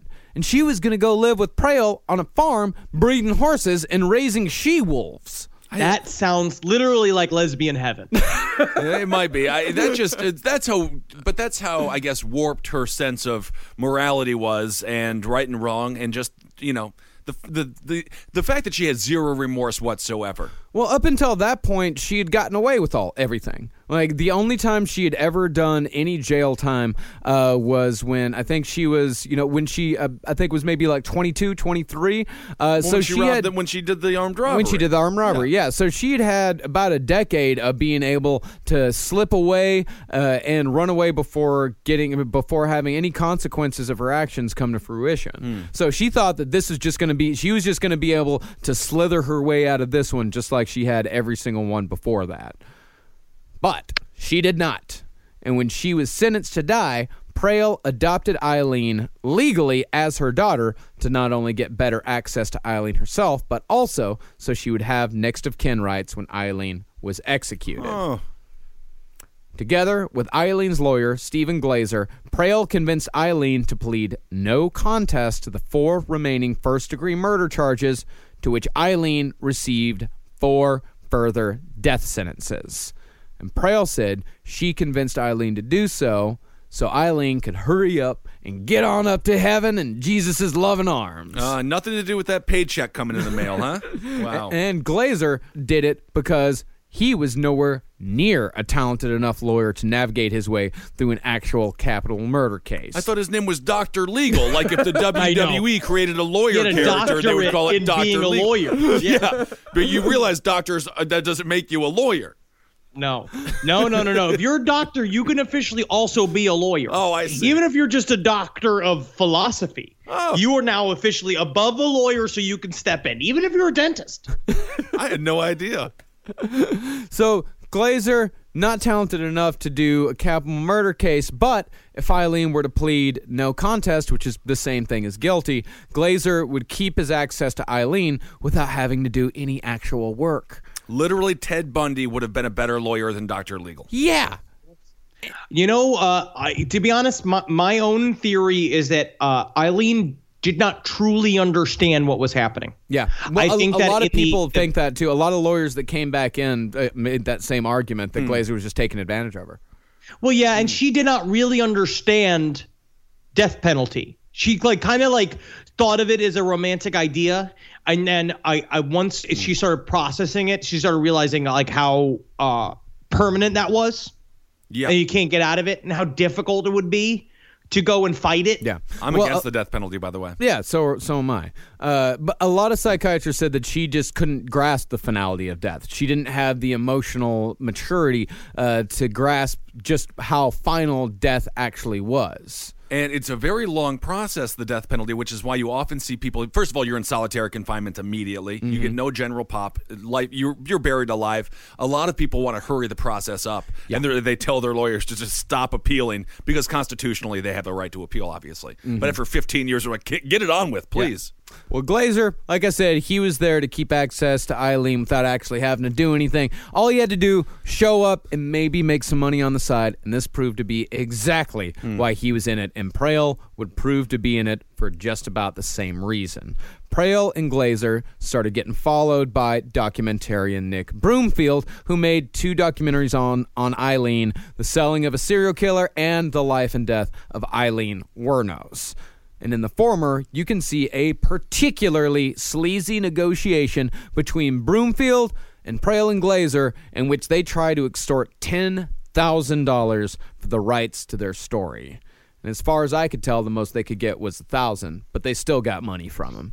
Yes, and then the Dr. Legal was not happy with the documentarian and quite loathed him. Now, in 2001, Aileen came clean, saying the self-defense story was a complete and total sham. Now, some say, Ben, like you said, that Aileen claimed this just so she could expedite her execution. She wanted to die. She wanted it all to be over. And to this point, she did whisper to Broomfield in one of her final interviews when she thought the cameras were off that, no, wait, actually, the murders really were in self-defense. I was just lying that last time. They actually were in self-defense. I was lying the first time and the third time, but not the second time. And the fact is, we will never know. Also, very similar to your judgment call that she thinks and acts like a child. Yeah. And it's a part of that, too, of doing that. No, it wasn't. Yes, it was. No, it wasn't. It's very childlike. Yeah.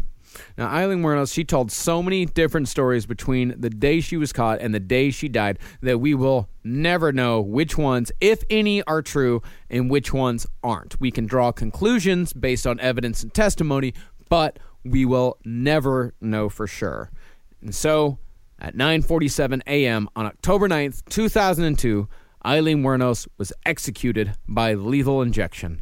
Her last words were, I would just like to say I'm sailing with the rock, and I'll be back like Independence Day with Jesus. June 6th, like the movie, big mothership and all. I'll be back. I'll be back. That's why you don't want to make a reference to a very, movie. Because it really dates you, You want something more evergreen. Yeah, but even then, this is 2002. It's almost 10 years after Independence Day came out. I guess she loved that movie. She did actually in her letter. I love that movie. It's my movie. It's my depression movie. I mean, like, there's been times in my life when I've been in a deep depression when I've watched Independence Day 3 or 4 times in a single day. Yeah, she was on death row. I mean, I actually would like to find out the numbers of how many times Independence Day has been watched on death row. Yeah, who knows? So this was very recent history, 2002, obviously. And then, so Ty, do we know, is she still alive? Yeah. So, that's the interesting thing about this story. I mean, there's a lot of these people that are still alive and just kind of living out their lives all across America. I mean, there's Manson girls out there. Carla Homolka's out there. Like, there are so many people who just sort of finish out their time. Carla Homolka should get into the weight gain business, the protein shake, Bulkamanalka. I don't know. Now, Aileen had kept writing letters to Dawn right up till a few days before her execution, and we'll end this series on the last letter Aileen Wuornos ever wrote. Now, this is important to make you just feel weird.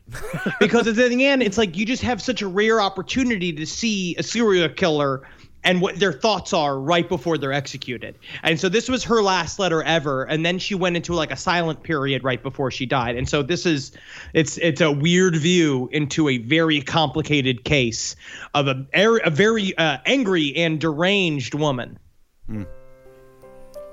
Dear Dawn, well, I've pretty much caught up to all that's been needed to be said, and so now, to you and our friendship shared these 11 years, so deeply appreciated. What a buddy.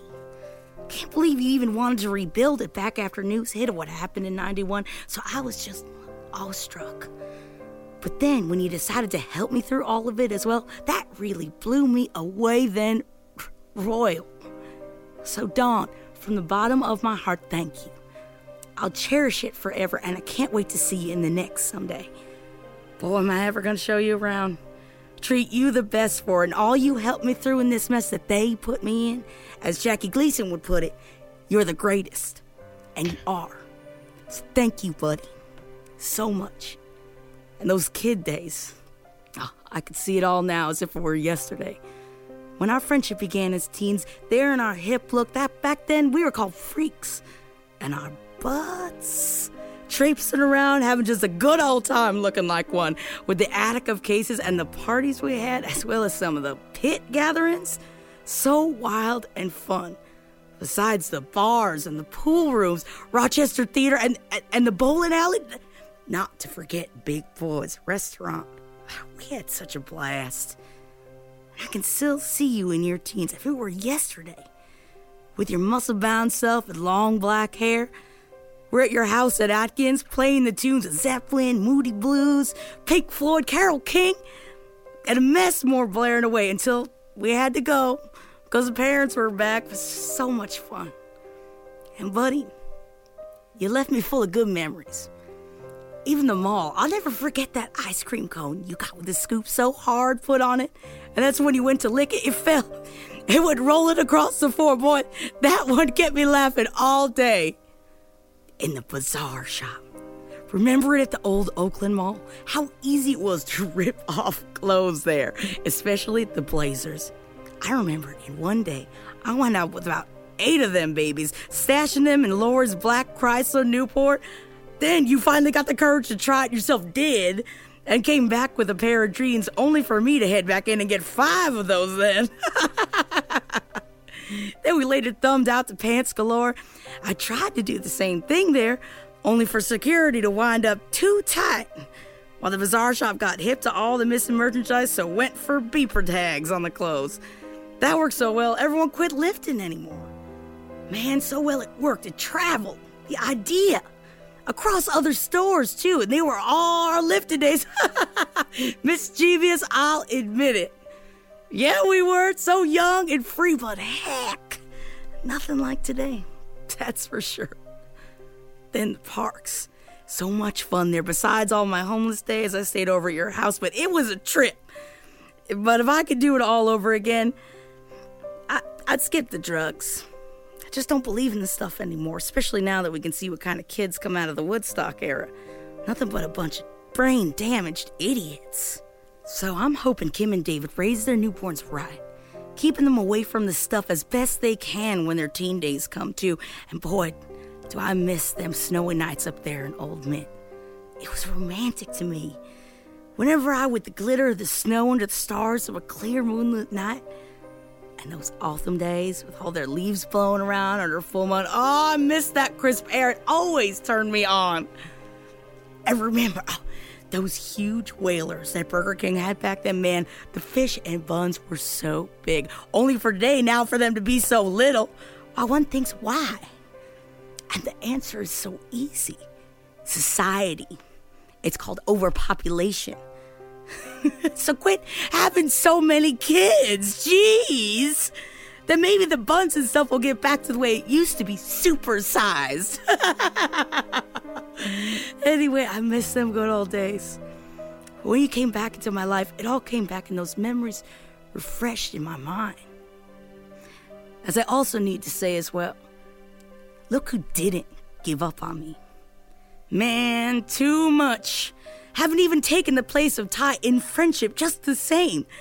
Blows me away, sis. You're such a beautiful soul. And hope you'll be able to someday get the word out. How they framed a raped woman down to a serial killer. And from the get-go took advantage of Inna syndrome to beat her down to one for secrets of their own, for their books and their movies. It's evil. So I hope you'll be able to someday get that through their heads and how sick the power has become today. And as for Volusia, well, that was just a pull away from the animals, for sure. And now people are being used sacrificially. So again, I'd like to thank you for helping me through it all. And for the depths of my soul, sis, thank you for everything. Thank you so much. So very much. Would love you, buddy, forever, man. And with that good thought, so meant, so for real, I'll close here and find a way to relax a little bit more before the end. I'll see you at Stark. And again someday on the other side. I love you, buddy. Take good care, my friend. You'll be forever remembered by me. Love, Aileen.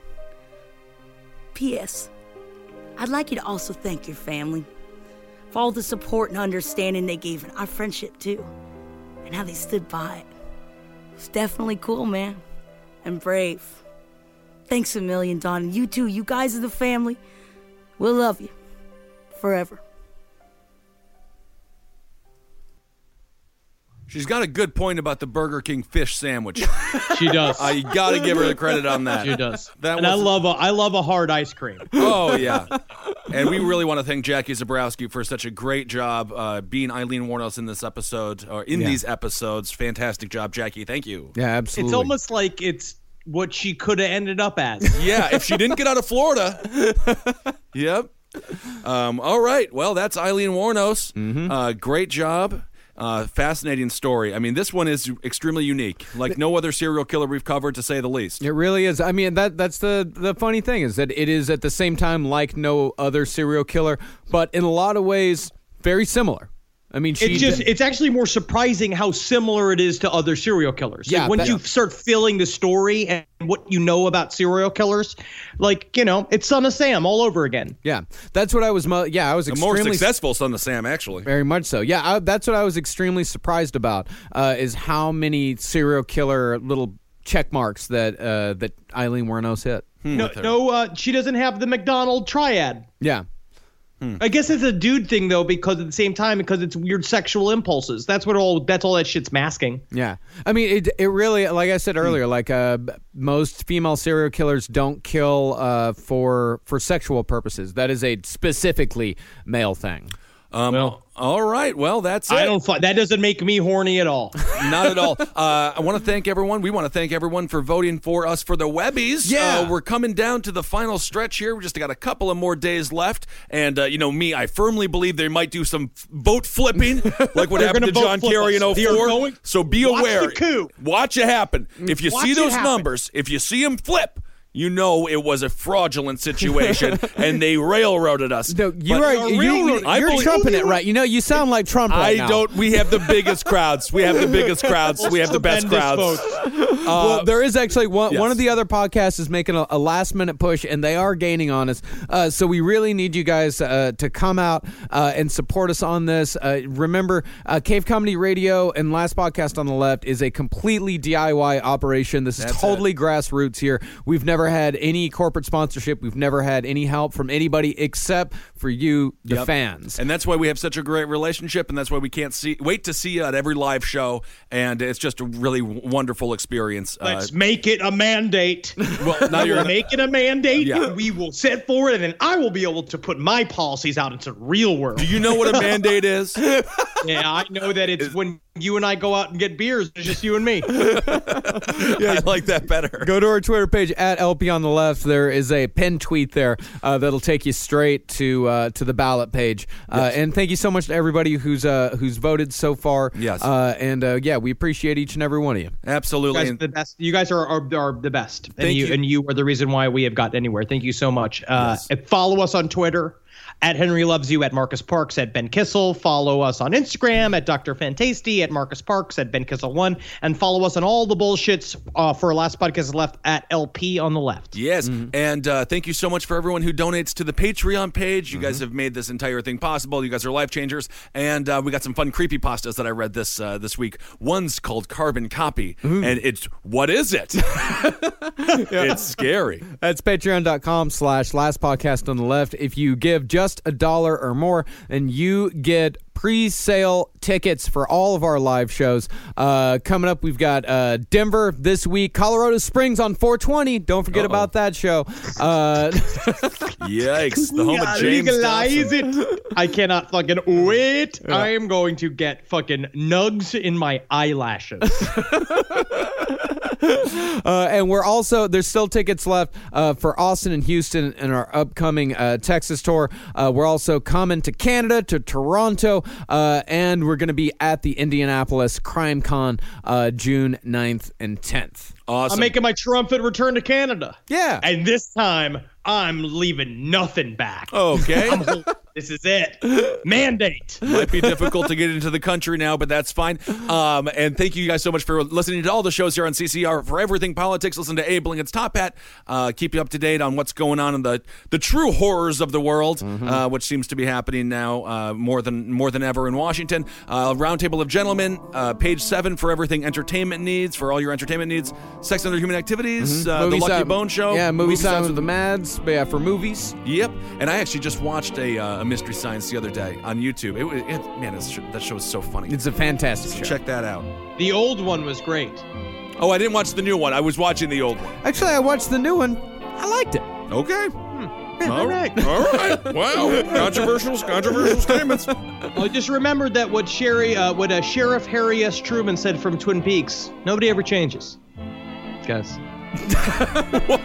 Also, what Agent Dale Cooper says, every day, give yourself a present. Are you just reading Twin Peaks quotes right now? I've just been watching Twin Peaks. Whether it be a new shirt from the men's store or just a nice cup of coffee, give yourself a present. Absolutely. Hail yourselves. Hail Satan. Hail Geen.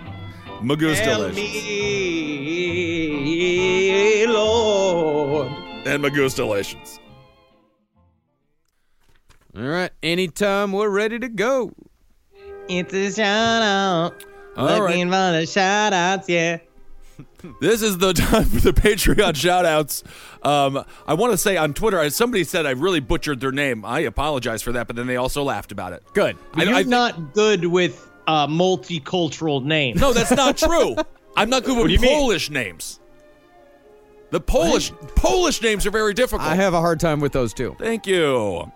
Anyway, whatever you say. I don't have a problem with this name. Edgar Martin, Allison Busco, Chad Waldron, Eva Aldred, Pathless Plot, Y.L. Kang, Trent Coleman, Jack Shacker, Stephanie and Rob Olivia, Marika Smith, or Marika Smith, or Marika Smith, Tessa, Laura Agee, or Aggie, Dan McGarvey, Annie, Kelsey Schmitz, Andrea Dane, Megan Rathbun, Debbie Sorensen, The Mouth Down South, Jimmy Cunnilingus. My God, what a strange birth name that is. Lindsay Morse and Callie Edwards. All right. Well, thank you all so much. I like the cut of your jib, Jimmy. Uh-huh. Yeah, I like that. Good move, Jimmy. Darren Yoshihara, Allison Kalerman, Preston Moore, Beth Quinn. When Beth the Eskimo gets here, everybody's gonna jump a door. Who is that? Bob Dylan? I don't know. Okay. George Harrison, maybe. I don't know. I don't know, man. Sober Ringo Starr. Sober Ringo Starr. Angela Elias, Sean O'Keefe, Sasha Zimmerman. Ugh, again with that name. It's not their fault. They got to take the name Zimmerman back. Take it back. Kat Kanem, Ava Sargent, Lydia Matson, John Brady, Amber Fleming, John Strouser, Adam Sluck, Caitlin Gordon, Claire Voigtlander, Nathan Crescenda, Daniel Karan, Dana Rathbun. Ooh, like Rathbun Steakhouse in Atlanta. Ooh, so good. Big, thick, aged ribeyes. Ooh, we'll have to go there when we're at the Earl. James, Kendall Wilson, Olivia Kreitler. Oh, wait, no. Olivia Cretier, Alicia Thompson. All right. I got Catherine Green, Jessica Hunter, Kellen Noga, Mallory Heston, Rebecca Bossy, Megan Kastner, Ryan T. Bruce, Jennifer Sinclair, Zach Smathers, Elizabeth Limbacher, Jennifer Hoffman, Katie Sooner, Adam Byfield, Jay Hunter, H.E. Pennypacker, Connor Madigan, Austin Burgess, Sarah Dillard, Mike Magers, or Maggers, Karen Tronier, or Tronier, and Abby Kazal Thresher. All right, I'm going to read a bunch here in a row. We got Tommy Schmidt. We got Dallas Holiday. We got Hugh Murtaugh, Nikki Lyons, Tucker Lappy, or Lappy, Julia Renee, Christina Simon, Jory Moore, Molaski Darling, Molaski Darling, Charles Herrick, Elizabeth Mack, Chloe Aftel, Lauren Sutton Beatty, Alex Robinson, Stephanie, Charisse Gutierrez, Gutierrez, Gutierrez.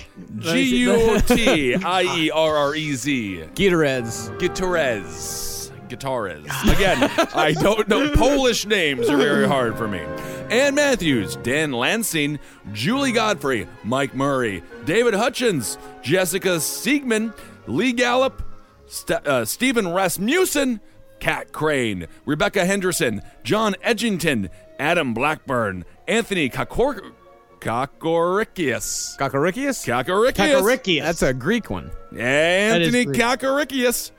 Coey Kuhn, Nick Holston, Chris McFedries, Stephen A. Pappy Jr., Wayne Kelly, Joe Gilligan, Fernando Bazurgi, Ashley Napoli, Brian Henderson, Vanessa, Melissa Farrell, Britt Dollerin, and then, of course, there's Brian G. Reed. Silky Dixon, Stephen Fostick, Justine Vaughn, Veronica Bond. Justine Vaughn's one grade A piece of ash. Kind of a Billy Madison reference. Yeah, it is. Tom Grise, Josh Howard, Priscilla Alba, Tangier International Zone. Oh. Melvin, that sounds like a scam. Yeah, it could be. Melvin Horner, Andrew Morgado, Aaron Garbett, Elizabeth Sokol, Casey Daggett, Seth Best, Jesse Syme, Karen Heimsteck, Mike Prentice, Marissa Gross, Alex Moore. Ooh, maybe that's our Alex Moore. Hello, Alex. It could be our Alex Moore. Love you, Alex. Okay. What's going on, bro? Dan Fernance, Jordan Miller, Frank Kobos, Jeff N. Casey, Colleen Ann, AJ Capes, Brian O'Connell, Laurel Skoog, Anat Aaron, Caitlin M., Mia Lobenstein, Terry Long, Ramika Carter, Sierra Lopez, Matthew Amen, Justin Settles. Why don't you like that man's name? Because it's Amen, like in Jesus. Oh my, you are a 13-year-old. Jason Maxis. Look at me, I'm Satan's blood. Shut up. Yeah, if you want to be a fantasist and pay attention to the Bible. Shut up. Jessica Brooke, Chris Regan, Terry Nichols, Ryan Hansen. Whoa, Terry Nichols. Oh. Yo, wow. Yeah. Is he out of prison? The man I don't know. That's not good. Hey, man, we'll take your money either way. And we believe you. If you have rehabilitated, if you have served your time, we'll take your money. I don't think Terry Nichols should ever get out of prison. Oklahoma City, correct? Yes. Yeah. Matt Littlejohn. Mariana, please come to Colorado. Laura, we're coming there, girl. Brittany Callender, Morgana Spake, Megan Silar, Max Dominguez, and Jessica Kozak. Okay. Manfred Ghost Puncher. Whoa. Manfred the Ghost Puncher. Melinda Noble, Andrew Boyer, Luke McCallum, Megan on a Mission. What was that? Megan on a Mission. I think you just said it fast because you don't know how to say it. No, it's all one word. Megan on a Mission. Oh, Megan on a Mission. A Megan on a Mission. Oh. Marie Harden, Joshua C. Guerra, Mike Henry, Krista Maney, Matt Coleman, Tyler Markland, John Lofton, Ian Mitchell, Dave Taylor, Aileen Scripsima, Aline Scripsima. That one's okay. Aileen Scripsima. Mm-hmm. Don't come blaming me on Twitter for that. Camilla Herrera, John Delvicio, Jonathan Morfino, Nicole Martian, Brittany Ely, Cindy Taylor, Olivia Shawish, Daniel Morton, Dylan Panzarea, Ellie without the E, Ben Veo, Jessica Rodriguez, Garrett Adams, Anasazi Silva, Samantha Royston, Gre Holger, Samantha Craig, Aaron Klein, Slaughter True Crime Podcast. Ooh, I like it. Thank you for donating. Slaughter. It's a great name for a true crime podcast. And it's S''Laughter. Okay. Slaughter. Reed Siren, Shannon Sanderson, Nail, Aaron Wilson, Stephanie Stone, Vanessa Kresge, Keena Newton, and Antonina Trillin. All right, I'm going to read my final names. Greg Hansel, Kelsey Gleason, Brandon Gerbig, John Christensen. You probably don't like that either, Henry. John Christensen. Whatever. Bobby Hamill, Sam Arona, Emily Vasic, Anna Campanello. I want to pronounce that correctly, and I did. Anna Campanello. Congratulations to me. Jen Hayden, Carlos Flesh Daddy Hernandez. Thank you, Flesh Daddy. 24601. Thank you, 24601. Maybe you're a robot. Zelda Flanagan. Frank 24601. That is from Les Mis. Oh, cool. Zelda Flanagan, Frank Valero, Nate Andrews, Samantha Kirchhoff, Mary Beth McDowell, Andrew W. Wastemiller, Matt Byer, Jody Salas, Ross Bowerman, Sean Clarich, Courtney Gay, Michelle Witt, Charles Rubach, Miranda Hammond, Cody Rosh, or Rock, Andrea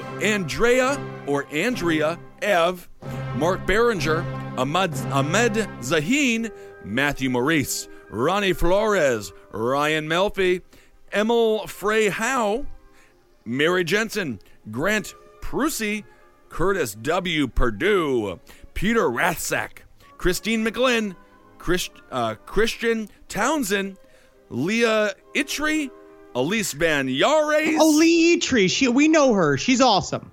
Hello, Lee Itri. Hello. Elise Van Yares, I believe. And then El Perdar. Lapardar. It is LP. The machine is running down. I do feel like I am like a Dell computer. Leparaldi. It's LPIERALDI. Leparaldi.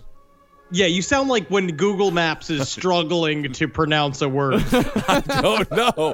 El Parardi. Thank you so much. And Alana, Maria Corson, James Gilmore, Julia Porter, Alexis Ashbach, Jared Cram, and Michael McHaley. Thank you all so much. Hail yourselves. Brandon Waltrip, Katie Johnson, Catherine Ferris, Kaylin Johnson, Luana Marychurch, Joss Bosarge, William Coog, Leah Magan, Carissa AIDS. But it's like Eads. It's not like big ol' AIDS. That's good. Very good, Henry. Amos Dreisbach, Michael Vogel, Liz, Amber Kushnerov, Betsy Swanson, Eamon Kelly, Zvilas Cedras, Aaron DeFeo, Jessica Nicka, Sarah Rooney, Kyle Baxter, Nancy, Gary Sursico.